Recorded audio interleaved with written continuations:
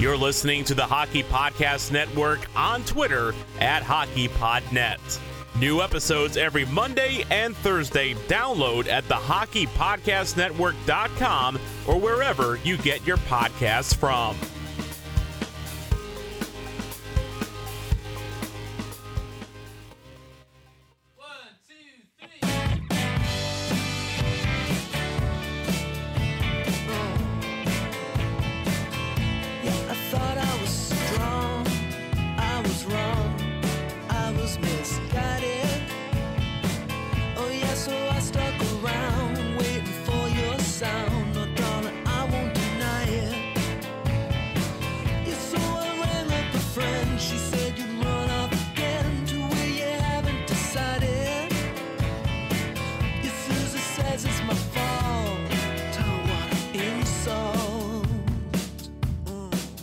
Welcome, ladies and gents, boys and girls, to this episode 7 of Tales with TR.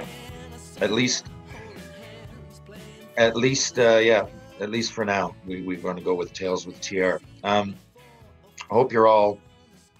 I'll explain more in a minute. I hope you're all doing well, given the circumstances. I know it can be frustrating. I'm frustrated. But we got to work together. Now, before I get into any type of podcast here, so I want to just tell you guys a story. So first of all, I'm not going to be able to have guests on the show. And I'll tell you a story why, but all I can really do is adapt to that. And I'm going to have to roll with the punches and just adapt the show because we got to get on the go. A lot of people need content. A lot of people are going to be bored with nothing to do, and this show has been nothing but inconsistent. And I'm sorry to everybody about that. It's been more technical than anything. But anyway, I'll tell you a story. I'm going to go up and grab a coffee. I'll be right back. 1 sec. And there we are. So first of all, the sound. So I know you can't hear me that well, or not ideal. I hope that you can hear me at least clearly. And, like I said, the Hockey Podcast Network have been great to me. They sent me actually a mixer and 2 microphones, one of which is expensive. It just doesn't work. And I'm not in the position I can go buy this stuff myself at the moment. And there's really no reason. Like I said, they sent me some great equipment. It just doesn't work, and I'm pretty confident now that that this doesn't work. Now, whatever I'm doing with trying to record when a guest comes on, I can't really record. Now that's probably me or within my computer, but the technical stuff with the microphone, it just doesn't work what they sent. So, and again, nothing against them. They thought it did. They went out and got me a great system. Just unfortunate. So I'm literally right now, I have my face down by the mouse pad. I'm going to do that for an hour. If I got to do this for an hour every show, fine. So you're listening to the stock speak. So right now, to prepare myself, these guys went out and got me a nice microphone and mixer, two microphones. I went out and bought a computer for $1,000 plus. Okay. And I really didn't need any of it. Because right now I'm just opening the Zoom app that I can use on any computer. And I'm speaking into the stock, just to the microphone that came with. I don't even see a microphone. I'm speaking into the computer. I listened to one playback, and it sounded fairly okay, at least. So I'm trying to not move anywhere, and I'm trying to just speak at the same consistent level. So if it sounds like I'm underwater, as it did in the first episode a little bit, and it does with the mics, then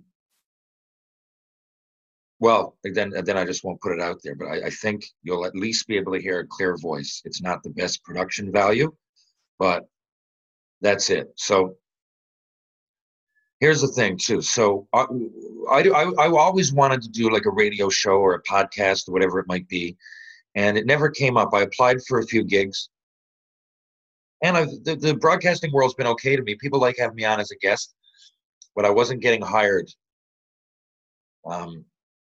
for one reason or another. I guess you'd have to ask the people that didn't hire me, but there did seem to be an audience that wanted to hear at least what I had to say. Why? I don't fucking know. Maybe my book. Maybe if my book identifies with people. I'm not sure. And I wouldn't have thought it, but it does seem like there's somewhat of, I won't say a demand, but, you know, people want to hear a little bit. It's, you know, probably my buddies in my family. I really don't know how many, but when we started with Third Man In last January, we got it up within, you know, during that year, say I was on Third Man In for about a year, helped start it up with Mike Hickey, and we had Charles Pickett. So there were weeks, like, you know, I went through, we had Jim Cuddy as a guest right near the front. We had Aaron Ashton, we had Ken Reed, we had Ron McLean. So, like, these are my buddies, and I was getting them on there, but, you know, and they were hour-long chronological kind of journeys through their careers. I encourage you to go back and listen. I have nothing against the Third Man In guys.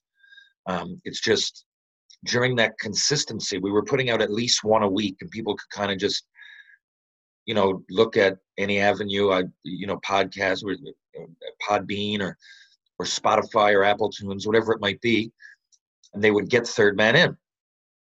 Now, since I left, and it, you know, I went through why it wasn't exactly what I wanted, and I needed, you know, Mike had the studio, so, like, it got a bit, as I got busier, having to go to his studio all the time was a little bit trying on all of us. We couldn't really put out consistent episodes with all of us being there, and it wasn't exactly what I wanted. From the beginning, I wanted to talk and I wanted to have a guest.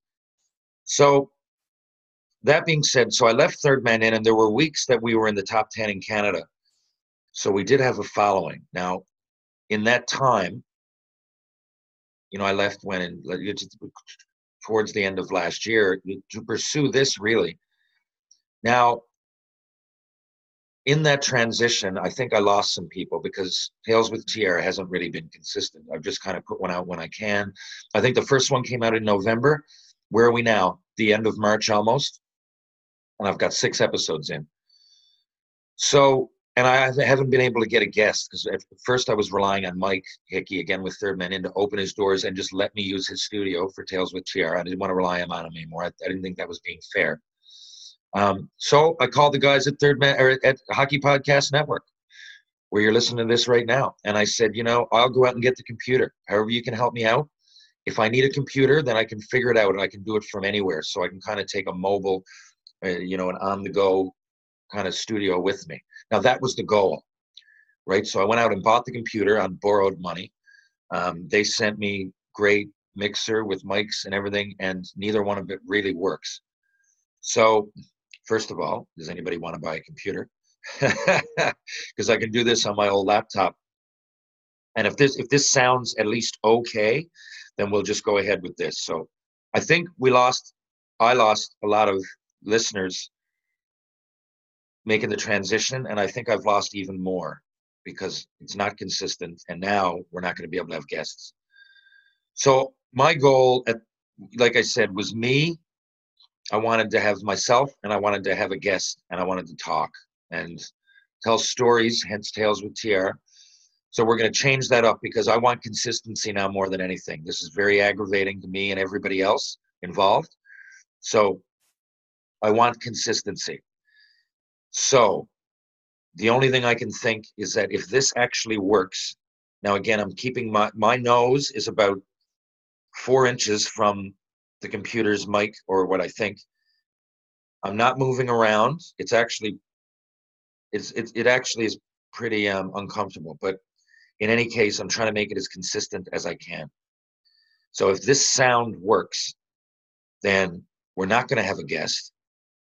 And I'm just going to do it a la Bill Burr. If you've ever heard the Bill Burr's Monday morning, just before Friday, Thursday morning podcast, whatever it is, he has an interesting one. He doesn't have many guests. I don't want to do it this way, but this is really my only options. I want to have a consistent show.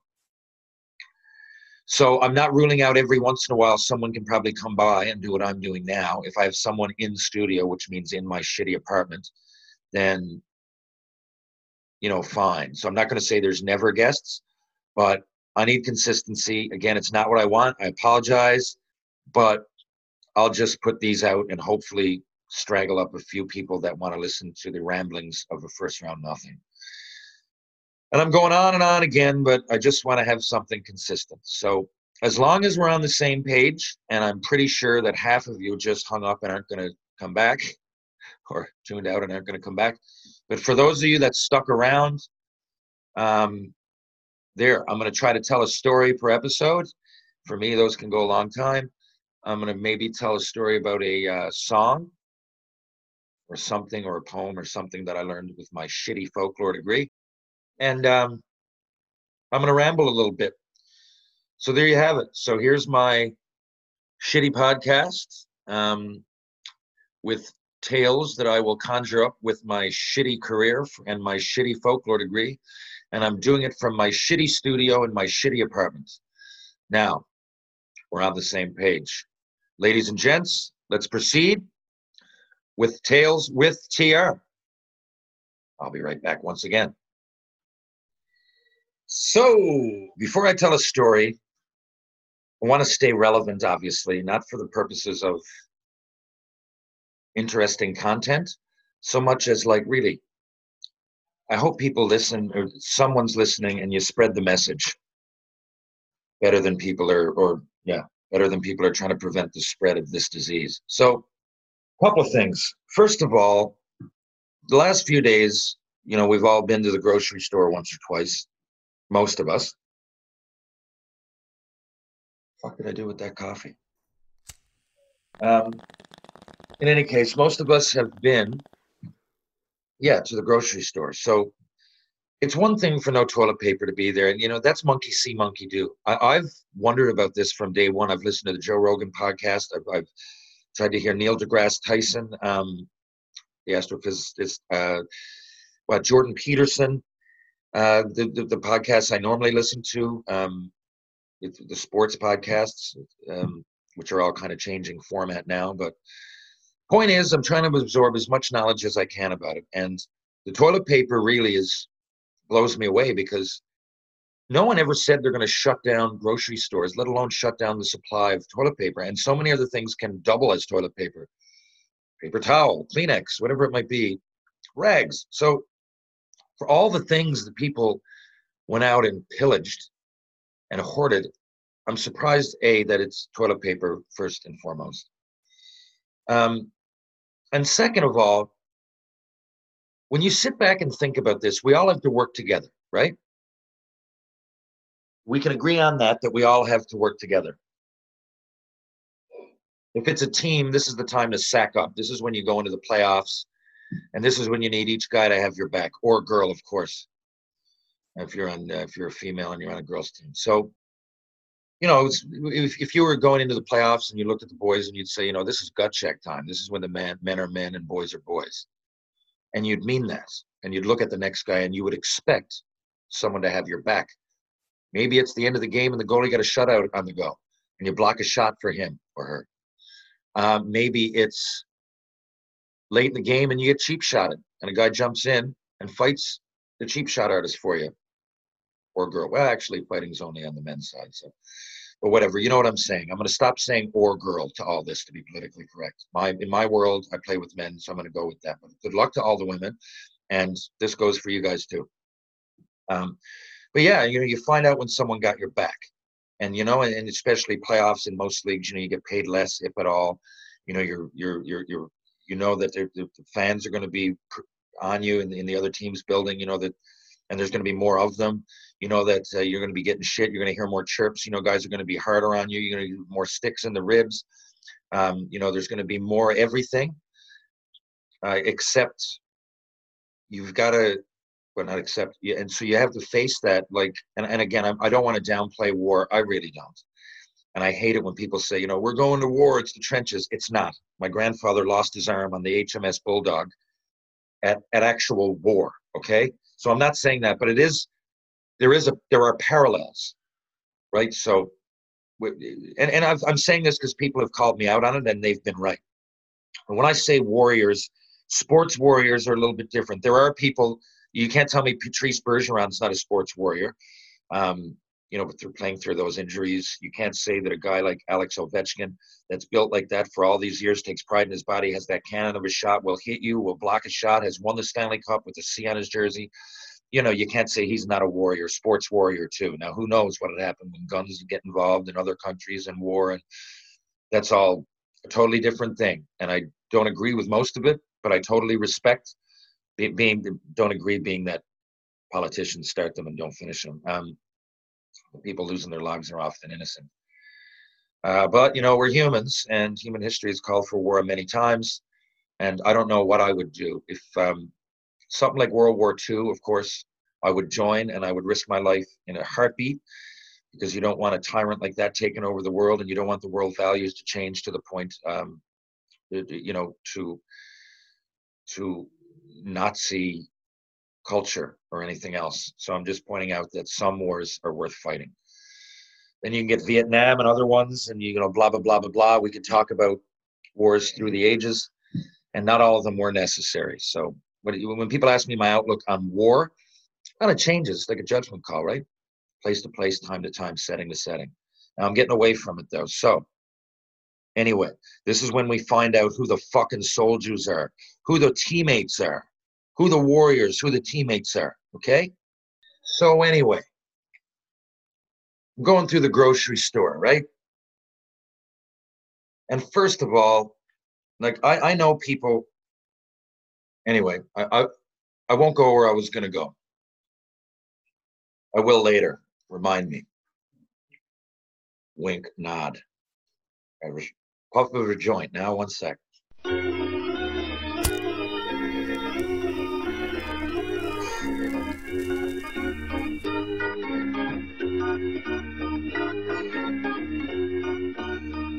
So, actually, I recommend those vapor sticks. You can get them online. No weed's legal here in Canada, at least. I don't know where you're listening from, but these vapor pens are awesome. I highly recommend them. Getting back to it. So, what the fuck was I talking about? Oh, God. Now I'm going to have to stop this in the meeting, go back, of course, because I just had a puff. I had a puff just then when I got up, went outside and had a puff, and I also a puff from my vapor pen, and maybe I'm too stoned. Oh yeah. So I'm in the grocery store right now. Just for example, there's lots of these people, but the guy in front of me, he's got about, well, first of all, he's got 2 carts because he's there with his wife, and everything that he needed, right? Being that this guy was an unhealthy looking fuck, and I'll put it that way, that's immune system is going to be screwed if this virus comes anywhere near them, because people are only talking about old, but they're not talking about unhealthy. This is an immune system thing, guys. So most people, yes, that are old, when their immune system starts letting them down a little bit, with age, as is normal. Yeah, that's why the age is high, the average is high. But North America is a different animal than all those other places, I'm telling you. And our immune systems, a lot of people, we have the worst diet, we have the worst obesity rate, we have a lot of smokers, right? So if you're all of the above, you really got to watch it. And not trying to panic, I'm just saying. Anyway, these people were candidates. I know I could hear them talking, and he was all of the above, and his wife. So they're loaded up. They got like 20 bags of chips at least. They got a carton of 2 liters in both carts. They got under, whatever, the like 12 or 15 pack, 2 liters. And just act with food. Now, I guess it doesn't really matter what kind of food. I'm just saying, it's funny that, and he's shooting his mouth off, and this guy sneezes. I'm not kidding. I'm not fucking kidding. He sneezes. Now, the lineups are going right back. So, near the checkout, they put last minute purchase kind of things, those Smarties, M&Ms, whatever you see, like can openers, things you might have forgotten to get in the store. So anyway, there's like can openers and spatulas and things like around it. And this motherfucker, he sneezes, first of all, into his hand. He wipes it on his jacket as he's blabbing, saying, and he says, this coronavirus is a joke anyway. So he's got so he thinks it's a joke, so he can sneeze into his hand. Then he starts handling the kitchenware. And he puts back his spatula. And I'm like, honestly, I didn't know what to say. I'm not going to say I called him out on it and told him to go fuck himself or anything. I wanted to, but I just kind of brought it up. Now, he didn't have an answer. All he said for me, he said, "Bah, they're making a big deal. They want everybody to panic by. The government probably planted it." Look, if that's so ridiculous, but we can't live as a society assuming any of that. So let go of your conspiracy theories, because it's not going to help anybody. It's not going to help anybody sneezing into your hand. It's not going to help anybody. The point of this was buying up all the fucking groceries. Now that guy's a fucking piece of shit, and the girl there, I'm assuming his wife, ignorant. And they might all talk about patriotism and, but he was there, it's just the type of people, support the troops and everything else. Meanwhile, you're going in there and that there's people, and a lot of them are really, really in need. A lot of them are elderly and can't get out of the house right now. And you're going to go in there, you big fat fuck, and clean up all those shelves full of everything that you need for the next fucking 6 months, right? Rather than work together. And that's selfish. And that's not a team thing. And you let everybody fucking down, those kind of people. And that's what pisses me off. And a lot of people, this is when people step up, right? You see right now, that's why I often say, like, the people, by the time you get to junior A or, by the time you get to junior, if you're still playing, even if it's junior B, you got to live by that kind of rule. You sacrifice for the team. People that don't do that drop out in peewee and bantam and shit, right? Or they, no, I can't come to the game because my girlfriend's calling. We got dinner and shit. Well, fine if that's the case, because that is real life. But if you want to keep being a hockey player, you got to last. If you're in junior, and by the very least, then those rungs at junior B, whatever, they might give you a little bit of leeway, right? The best player on the team, okay, maybe here's a little bit of leeway, right? Maybe you can have curfew late tonight. Maybe we don't have a curfew. We're junior B. Maybe you can be a little bit selfish out there, and we're going to let go. And junior A changes a little bit, right? Everybody's a little bit more perfect. By major junior, get that fucking shit out of here, right? You see one fucking guy being a selfish, that'll be the last fucking time you see it, right? You go back down to junior A, and you learn. And when you get to the American League or East Coast League or the NHL, then it's real strict. So what I'm saying is that the further you go up, guys might look half selfish. The one that I can think of in my mind it was Alexei Yashin, right? He was really talented. I don't know if it's just my body. He was in Ottawa when I was in Montreal, and I watched him play a lot because I sat out every game, or I didn't get a shift, which is fine. That's another story. There was lots of games I put on my gear and sat on the bench, didn't get a shift. Some of those were against Ottawa. And it's just, to me, Yashin had so much talent, but he didn't throw a hit. He didn't seem to give a shit. He wouldn't block a shot. No one likes that stuff, but I mean, you do it and so he was captain. And maybe where he was captain, it really stood out to me. But the point being, even Alexei Yashin had to go through some sort of checks and balances on the way there, and he couldn't get by if he was like that in bantam. I don't care how good you are. You can't be selfish. Hockey's not a game. Maybe in basketball, right? It still helps if you're not selfish, but you can get away with James Harden is a great player. He doesn't fucking pass the ball. You'd have no problems if you were on his team with the coronavirus because you're not getting the ball anyway. Right? He doesn't play much defense. His idea is, we're going to beat you. I'm going to get 60 points, and the guy I'm guarding is going to get 45, right? And we're going to win, which is fair enough. I guess you can be but that's basketball. Think of the greatest players ever. Think of Wayne Gretzky, right? Who would come to mind? It could be my opinion, or you could be completely on the other side of the fence. But agree or disagree, whoever it is, Crosby, right? Is that your favorite? Mario Lemieux, Gordie Howe, Bobby Orr, Wayne Gretzky? Now, all these players could have been selfish, right? They could have been total one-trick ponies. They could have been, I can score, shouldn't say one-trick ponies, but they could be selfish. They could probably be some of the best of all time. And what do they all have in common? They're unbelievably humble. And I should go back and say this about Michael Jordan, too, and Wilt Chamberlain. There was parts of them that were cocky, like a prize fighter almost, but they were team guys. Totally. But by cocky, I mean like Chamberlain talking about the women he slept with over 1,000 or 10,000, did he say? And, he had 100 points. So clearly he wasn't passing it much that night. He had a 100-point game, I think. Jordan, all those championships. But when you asked them all at the end of the game or about their team, they would always deflect it. They would project all their success onto their team, right? And these are the best. So if Wayne Gretzky thought like that, what did Darren Langdon from Deer Lake think? Right? That was coming from the Maritime Junior League that had a quick ascent to the NHL. Well, when Darren met Wayne Gretzky, and you see Wayne Gretzky's not selfish. I'm not saying that Langer was. I'm just giving you an example. What it's like for guys like me when you come into the National Hockey League. One of the first things, when I was first actually there at 18, Mike Keane was the captain. I just had camp, but it was great because my camp was extended for 3 or 4 weeks. I went there right after the draft. So I spent 2 or 3 months in Montreal right off the bat. I stayed with Patrick Waugh for a couple nights. I'll never forget, he had a roller hockey rink in his basement. Celine Dion lived on his cul-de-sac, and she was out mowing the lawn on her ride-along mower. I swear to God, that's the first thing I remember about Montreal. I stayed at the Chateau Champlain, which was right next to I stayed at the Manoir Lemoyne, Manoir Lemoyne, is maybe how you say it in French, and it was right next to the Montreal Forum. And it was Saku Koivu's first camp, I think.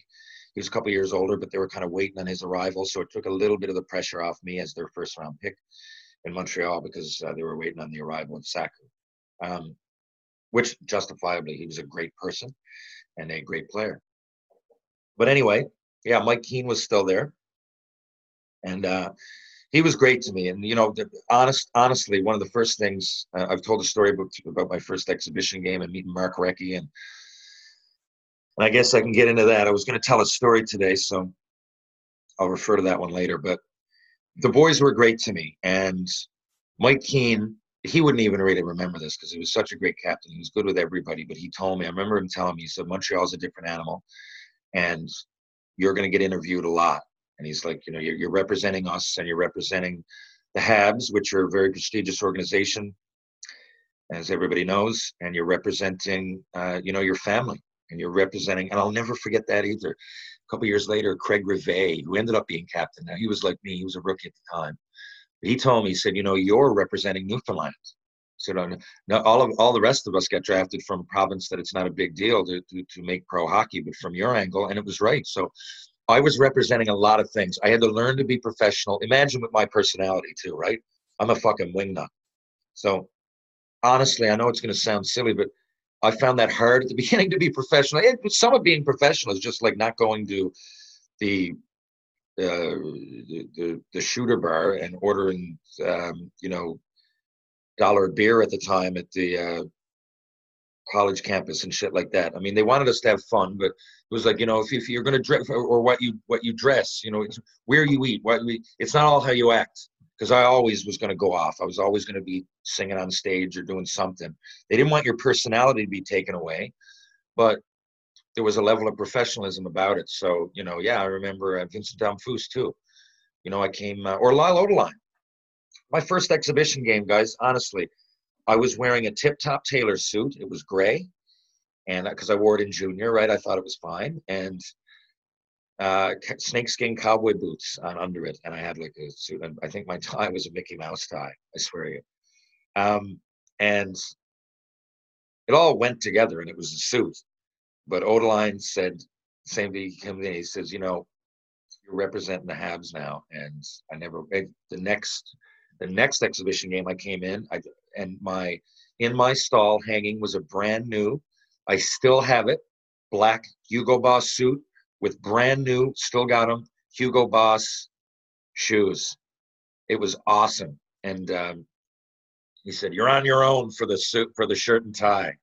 He bought me, it was like a $2,000 at least suit at the time. And anyway, I really appreciate that. But that's where it came from. He wasn't necessarily saying Tip Top sucks, right? I've gotten stuff since at Tip Top. But while you are representing the Montreal Canadiens, kid, when we go on the road, when we're getting on that flight next week to go to Anaheim, you wear your fucking Hugo Boss, right? Save your tip-top shit for your weddings for your 21-year-olds at home in Newfoundland. or whatever. There was no one getting married. My age in Newfoundland at the time. My buddies got married later on. But anyway, you know what I'm saying. We're at home. We're in Newfoundland. Not that he wasn't shitting on Newfoundland. I could have been from anywhere. What he was saying is that there's a prestige. You be clean shaven. Don't wear a fucking ball hat when we go on. You're gonna bring a carry-on bag onto the plane. Okay, well here, it's gonna be this leather one, not your fucking Memorial University backpack, right? Which was exactly what I was using. But anyway, so there's a level of, man, do I ever fucking digress. That was a story in itself within another story, which was within the first story. But anyway, you get it, right? There's a level of professionalism, and you learn that. And that's one thing I often say, man, the hockey, the dressing room mirrors the reality of the everyday grind. It's right in my book. But, the people that are professional and leaders, and say what you want. You pick any of your NHL heroes, or lack of, or even guys like Brad Marchand, who you might not like, but I bet you that when he's with his teammates, well, I know so, but when he's with his teammates and, there's that warrior in him. Is he a little off the wall? You're going to be off the wall. There's going to be different personalities. I don't particularly like lots of his personality. But what I'm saying is that he's playing for the Boston Bruins and he's wearing a letter. It's not all what we see in the public. He's a leader, trust me. And some of his teammates, not some, I would bet all of them would go to bat for him in a heartbeat. Oh, there's my phone. Let's see who this might be. Okay, sorry about that. And my production skills aren't savvy enough that I can just press rewind and take that out, so you're stuck with it. But whatever. If you've chose after this intro to this show, if you're still listening, I was going to say I'll send you a signed hockey card. That's how little people I think are actually listening to this right now. What momentum I had, yeah, it evaporated, I assume. The only people that can really even know that this is coming out are the people that follow me on Instagram, or I guess the Hockey Podcast Network, that is fairly far-reaching. But it's not like, it used to be that it should be that you just tune in on a Monday, or you just open up here, like I do with Spittin' Chicklets or the Bill Burr Show, or what are some other, I'll recommend some podcasts to you guys now. How It Began with Brad Harris, unbelievable. They're all over now, but it's like 12 or 13 stories about 40 minutes to an hour long about how, like, say, the birth of coffee and how the English language get began, computers and metals. It's really interesting. Even if you're not into it, go to the Brad Harris podcast. I got no reason to say this. I'm not affiliated. I actually honestly sent this guy a message because I love it so much. And it got me through a lot of tough times 2 years ago in England, actually. It was weather-wise, sometimes. We're snowed in for a month or 3 weeks. Filming Frontier, but that's another story. And that was wild. I was in a castle with Jason Momoa that entire time, and my best buddy Jeremy Charles made an appearance in the show. It was awesome. But anyway, so that's an awesome. And I'd start with coffee. What coffee? And I'd start with coffee and the printing press. How It Began with Brad Harris. I was blown away at how important coffee, and the printing press, and one almost led to another. You'd never be able to connect those dots. I couldn't. But around that time, from there, the Renaissance and all those things, but you'll have to read this or listen to it because it's phenomenal. What else? I'm not going to say the obvious. I guess I will, like Overdrive and Hockey Central and Spittin' Chicklets, but those are all either on hold or changing format. But because I listen to those. But outside the box, Historical Figures is awesome. I just listened to one on Genghis Khan. Oh, man. I mean, this guy. First of all, I thought, I say first of all too much, and I say, too much. I got to change those if I ever want to move on and broadcast or be in the broadcast world anywhere else. But Genghis Khan wasn't as bad a guy as I thought. Just the name alone to me was one, before I knew much about him, was one rung lower than like Satan. Like I thought he was like Hitler. Like I thought he was, but in Mongolia, not everywhere at the time, but you know, he was a Mongolian and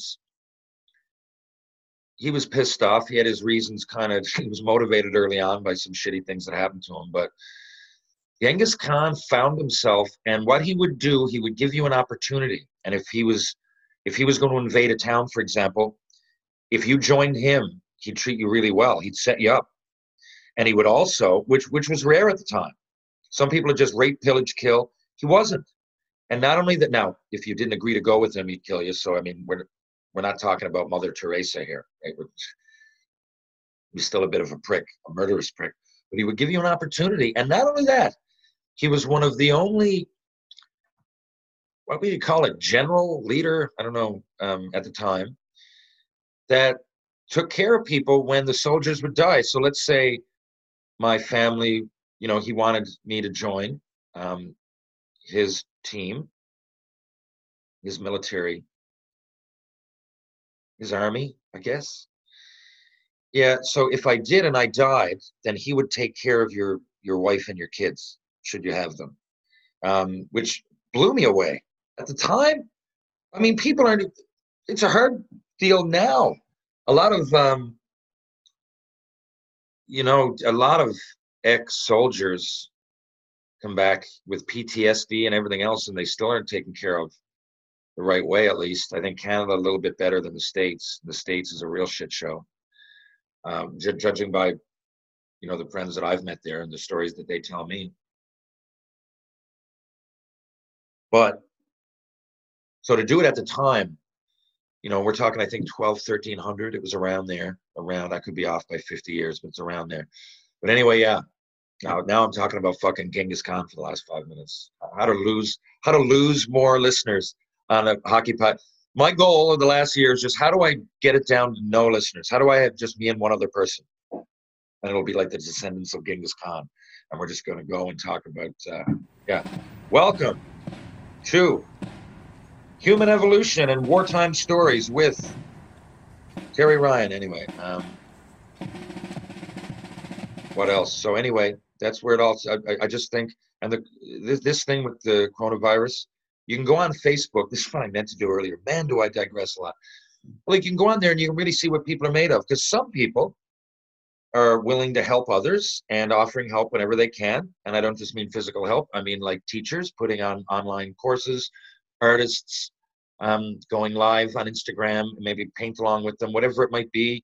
There are little ways that people are helping. And then there's other motherfuckers that are spreading hate. Now, I've got my friend list on Facebook is maxed out. It's at 5,000. And I don't know most of them, right? Because I don't say no, like someone asked me for the most part. So if you've asked me, if you're listening to this, you've asked me to be a Facebook friend. If you're not, it's because I can't fit anybody else. Now, I would have gone about this differently had I known years ago. But most of them are either Frontier fans. I get a lot of Momoa fans too, right? Because I was his personal assistant for a little bit. And we worked together, but on Frontier. But a lot of people see that. And Momoa has like 30 million Instagram followers or something.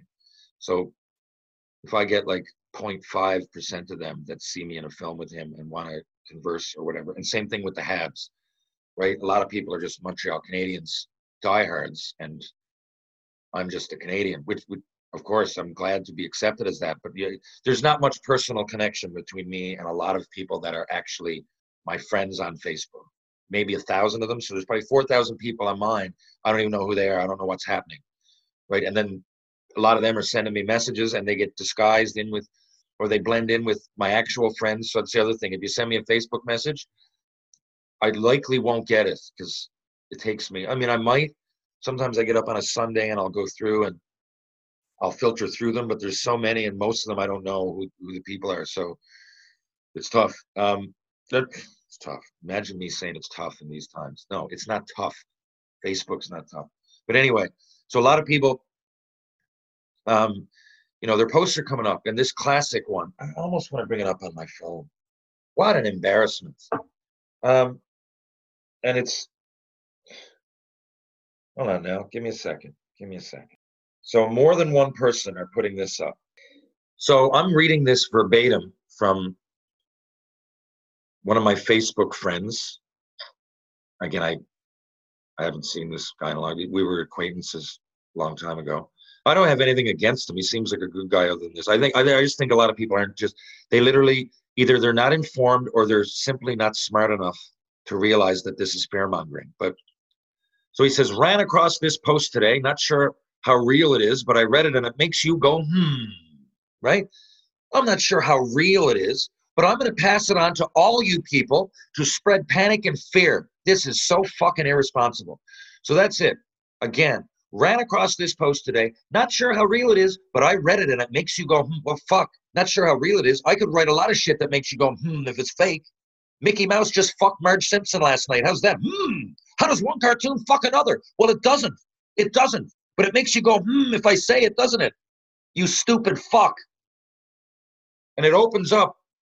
The actual thing opens up this morning at 4:30 a.m. Canadian Prime Minister Justin Trudeau was served a criminal indictment, yada, yada, yada, about his involvement in the coronavirus. Then it says Tom Hanks was arrested for pedophilia. That's why he's in Australia. And on and on and on. This goes on. Like, those are just two things. Jeffrey Epstein was a big joke. It's a fake. President Trump will win. Other people will get arrested. It's just bullshit. Anyway, it goes on and on and on. Welcome to the Great Awakening at the end. What's about to happen this summer will fall and change the world's history. Now, this fucking guy decides to put that out there. And again, he says, I'm not sure how real it is, but I read it all and makes you go, So now I'm going to put it out to all you fucking thousands of people. And maybe they'll share it, which has been happening. And then you get a little part of the population that's fucking panicked and feared and scared. Now, people say don't panic. I think this is the definition of panic. There's good panic and bad panic, but this is panic. If I can't go to the fucking bar and have a beer, if I can't go to the, I'm not complaining, I'm just saying, if kids can't go to school, if it's canceled, if the National Hockey League, if the NBA is canceled, if the Olympics might be canceled, right? If I can't go into McDonald's and sit down, if that's all canceled, if you can't have people with 10 or more, and this is the beginning, that's panic. What's panic then? Tell me, what is panic? The world is shut down now. Is that not panic? But it's good panic. Sometimes you need panic. You want me to relate it to hockey? Sometimes when you're going into overtime, you know what? And a guy has it's a one-on-one, and that defenseman is the last you got, and it's game 7, then I hope that defenseman fucking panics. In a good way. Now, you can get the puck and throw it on somebody else, and you can panic irresponsibly. Or you can just get the fucking thing and get it out of your zone immediately. Panic, panic, panic, get it, shove it off the boards, whatever you got to do. There's 5 seconds left. Get it out. Right? Sometimes the only resort is to panic. Well, in my mind, and maybe, I'll go back on that a little bit because, you want to say that you're logical decisions, but I mean, and they are. And but there's a level of panic to it. But we can all be smart as we take these drastic measures. But I'm telling you, that's not going to save anybody. Putting that shit out there. How irresponsible at this time. I mean, it's really irresponsible. And Facebook isn't filtered. There's kids on there and everything. And when I say kid, like anybody even half young. If I was 20 years old, man, I wouldn't want it just gives me no faith. And we need the young people now. This is what we need. We don't need to be spreading that fucking shit. And that was just one email. There's all kinds of other things going on. I mean, fucking everything, right? Like everything. Louis C.K.'s the Antichrist and shit. Like, there's just a lot of poison, contagious poison. Don't need any of that. So if you're doing it, fuck off.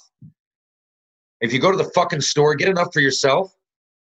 I'm not saying like a normal grocery cycle either. Of course, I went out. I spent $350, which around here, that's a lot of groceries. I get modest groceries, but that'll do me for a month. We don't need to be in and out on top of people and everything else. But you know what I got? I got it in bulk, right? I got 2 cartons of eggs, I got a couple of liters or a couple of 2 liters of milk, right? I got 2 loaves of bread, bunch of canned food.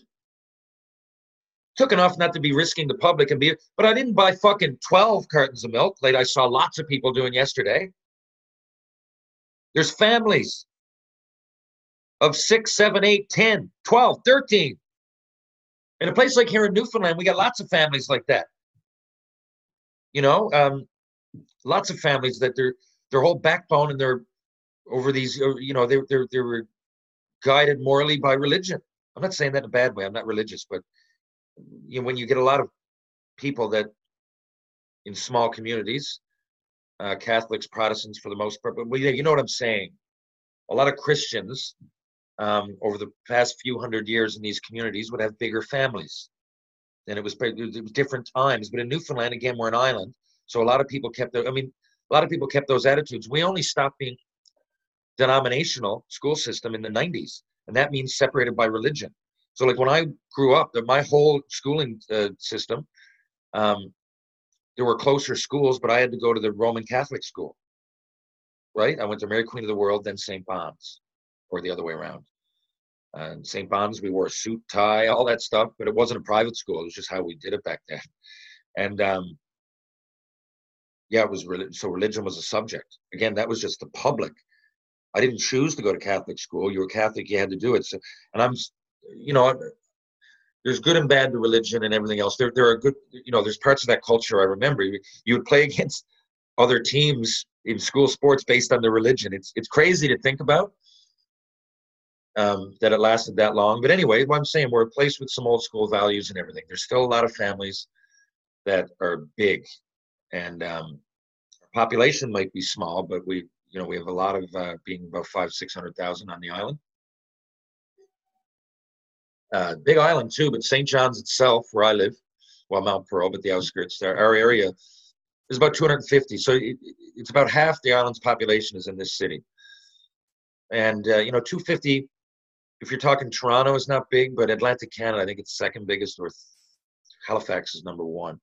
It's either us or Moncton after that. I think it's us, though. But in any case, we work together here. And those people that were up hoarding, it's disappointing, especially in a place like Newfoundland where we're supposed to stick together and, well, everybody's supposed to, but we get a reputation for it. I mean, so friendly to others and everything else. Well, fucking wake up and be friendly to ourselves. I was really disheartened. And I'll go to the other side of it. And then I saw someone on Twitter, he says, I own a grocery store. That was his only comment. He says, I own a grocery store, ... What I see out there, you people are all scumbags. First of all, us people aren't. I know what you're saying, buddy. A lot of people hoarded your fucking store. But I'll tell you this. I'm also noticing as I go to the fucking grocery store. What did I notice yesterday at Sobeys? Canadian company. $14.99 for a block of cheese. Go fuck yourself. Go fuck yourself. Jacking up prices. Should be fucking ashamed.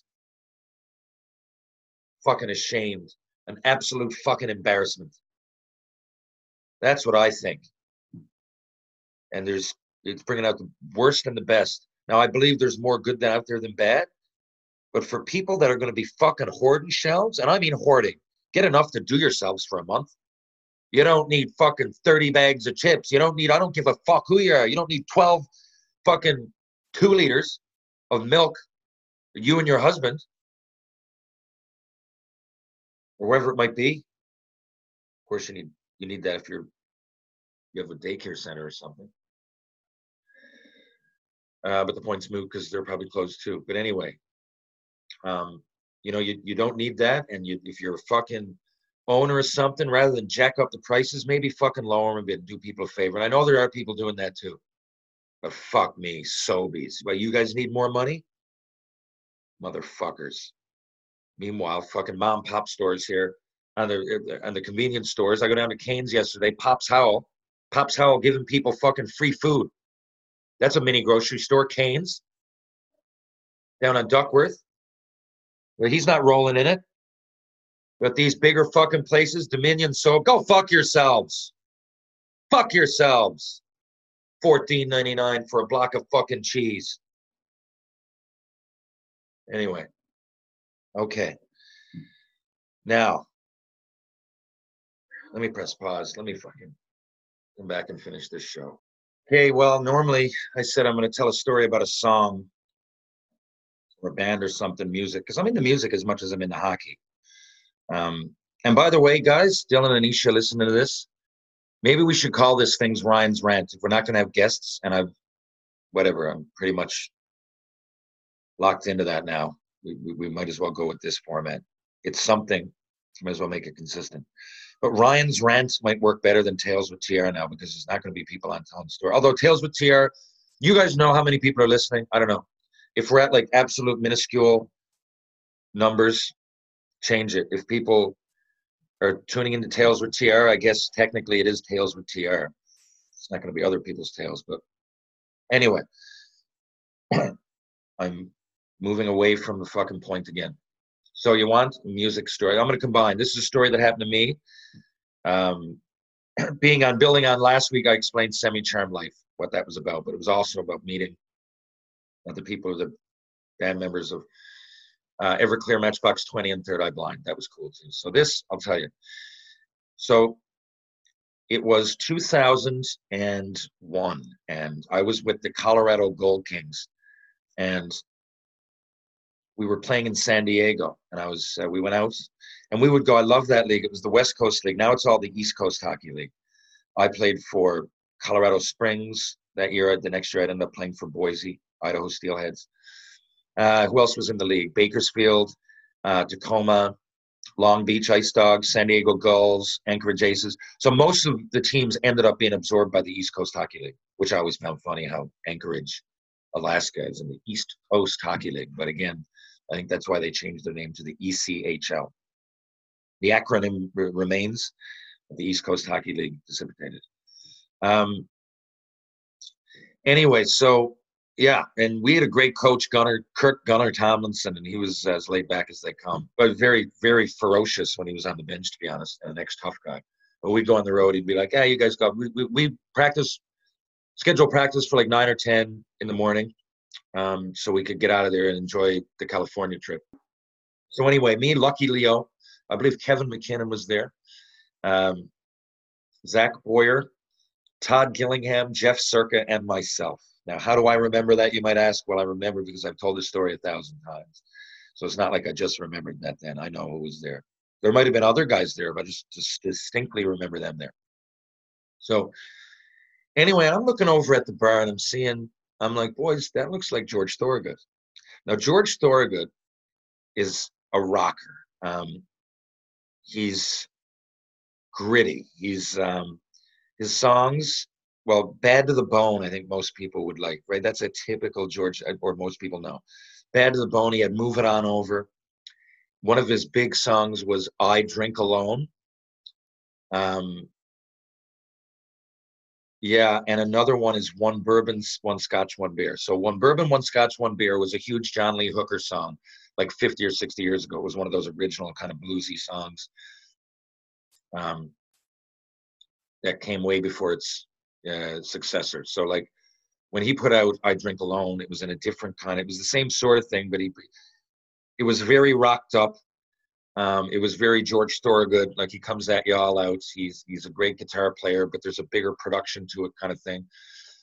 But anyway, so that's it. So I Drink Alone and One Bourbon, One Scotch, One Beer, amongst others.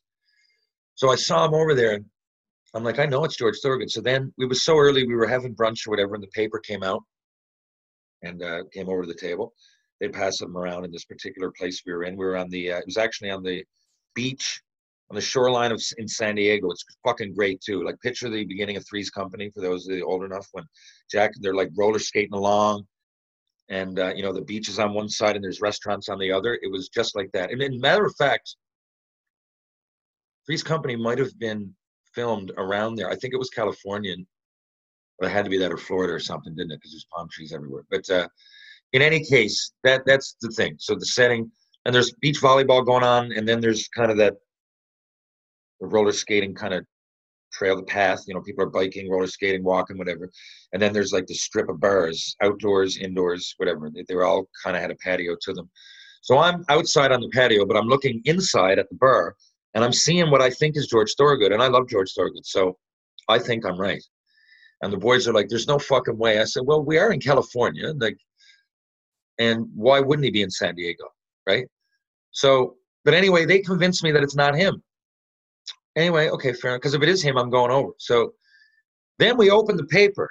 First thing, right there, and we would always open it up to see what they were saying about the goals, or I didn't like reading my press in Montreal, but when you're in the minors, go ahead and read it all. It's nice to hear the perspectives, and especially when you're in a place like San Diego, you're like, what are they putting in the paper today about the West Coast fucking hockey league, right? Sometimes nothing, sometimes a big spread, whatever. But as I'm opening up the sports section, first half of the paper, first top of the page, sorry, half the page, George Thorogood playing Saturday night. So I'm like, okay, that's definitely George Thorogood. I'm like, and the boys are still saying it's not. So I'm looking at the fucking bar. I thought it was George Thorogood first anyway, and now I'm telling you that he's playing here, and we're looking at it. So I said, fuck it. I went up to the bar. I tapped him on the shoulder, and of all the things I could have just done, and I literally tapped him like I wanted to fight him. Like I tapped him on his shoulder, and he turns around. And now what am I going to say? So I didn't have any of it planned. But anyway, I say, so I remember calling him Mr. Thorogood, and he said I could call him George. The rest of the jargon I don't really know, but I remember talking about Herman's Hermits, which is a 60s band, some rare cuts by Commander Cody and his Lost Planet Airmen. I'm hitting on really rare stuff that I know he likes because I read some books that he's in, not his book, but you read enough Rolling Stone magazine and stuff, and you can tell who influenced who. So I'm giving him these stories from bands that I knew that he was associated with, at least by knowledge, or sometimes by he'd met them, or whatever. So I kind of know what I'm doing, and he respects it. So anyway, he says, "I'm going to order you a drink. What do you want?" So now this is my chance, and I don't want to overdo it because he's there with a couple of people. I won't say who. Maybe he was married at the time, and if he was with a girl, it would have looked bad. I really don't know because this story could get back to him. But, and not that he just, I'm not going to say exactly who he was with. There was a few people though, and they looked like they were having fun. So he says, "What do you want?" I said, "Okay, I'll have a bourbon, a scotch, and a beer." Again, one of his songs. And he likes that. He goes, "Pretty fucking good." He said, "I've heard that before, but not too much." He said, he looks at the waiter and said, "Bring this gentleman a bourbon, a scotch, and a beer." So anyway, the bourbon and the scotch and the beer comes over to me right away, and she's got one of those circular trays, those typical. And he takes his drinks off, and there's only a bourbon and scotch and a beer left. So I take it. I take the shot. So I believe it was the scotch. So I shoot that now, so I can walk away with the bourbon in one hand and the beer in the other. So he likes this, but I do the shit. I don't think he expected me to shoot it. Again, 3 of them were in regular glasses. I just shot the scotch. So now, so I could have two hands basically. So I'm starting to walk away. And I think he was blown away because we had just had this maybe 10, 15 minute great conversation. Someone new, someone different in both of our cases, someone unique. And I think we would have kept hitting it off. But again, I keep thinking to myself, like, and this was before texting or it was like 2001. So really, I had a cell phone, but there wasn't as many possibilities. I couldn't follow him on Instagram. I knew that this would be it. But the conversation we were having today was, at that moment, was it. So I figured, it's like George Costanza. I said, I'm going to make a great exit. So anyway, like I said, I shot the scotch. I walk away with the bourbon and the beer. And he says, "Hey, kid, where are you going?" I said, "Hey, George, I'd love to stay, but I drink alone." And with that, he fucking roared. And I said, I went over to the table, and the boys agreed. They're like, "You can't go back." He ended up staying there for a few more hours, but I'd left it where I wanted to leave it. Had it been today, I probably would have got his digits or not his digits, but at least followed him on Instagram and be able to work on the relationship. But anyway, that was it. I drink alone, George. Anyway, that's it. Hope you enjoyed the new format. If you didn't, go fuck yourself. Peace.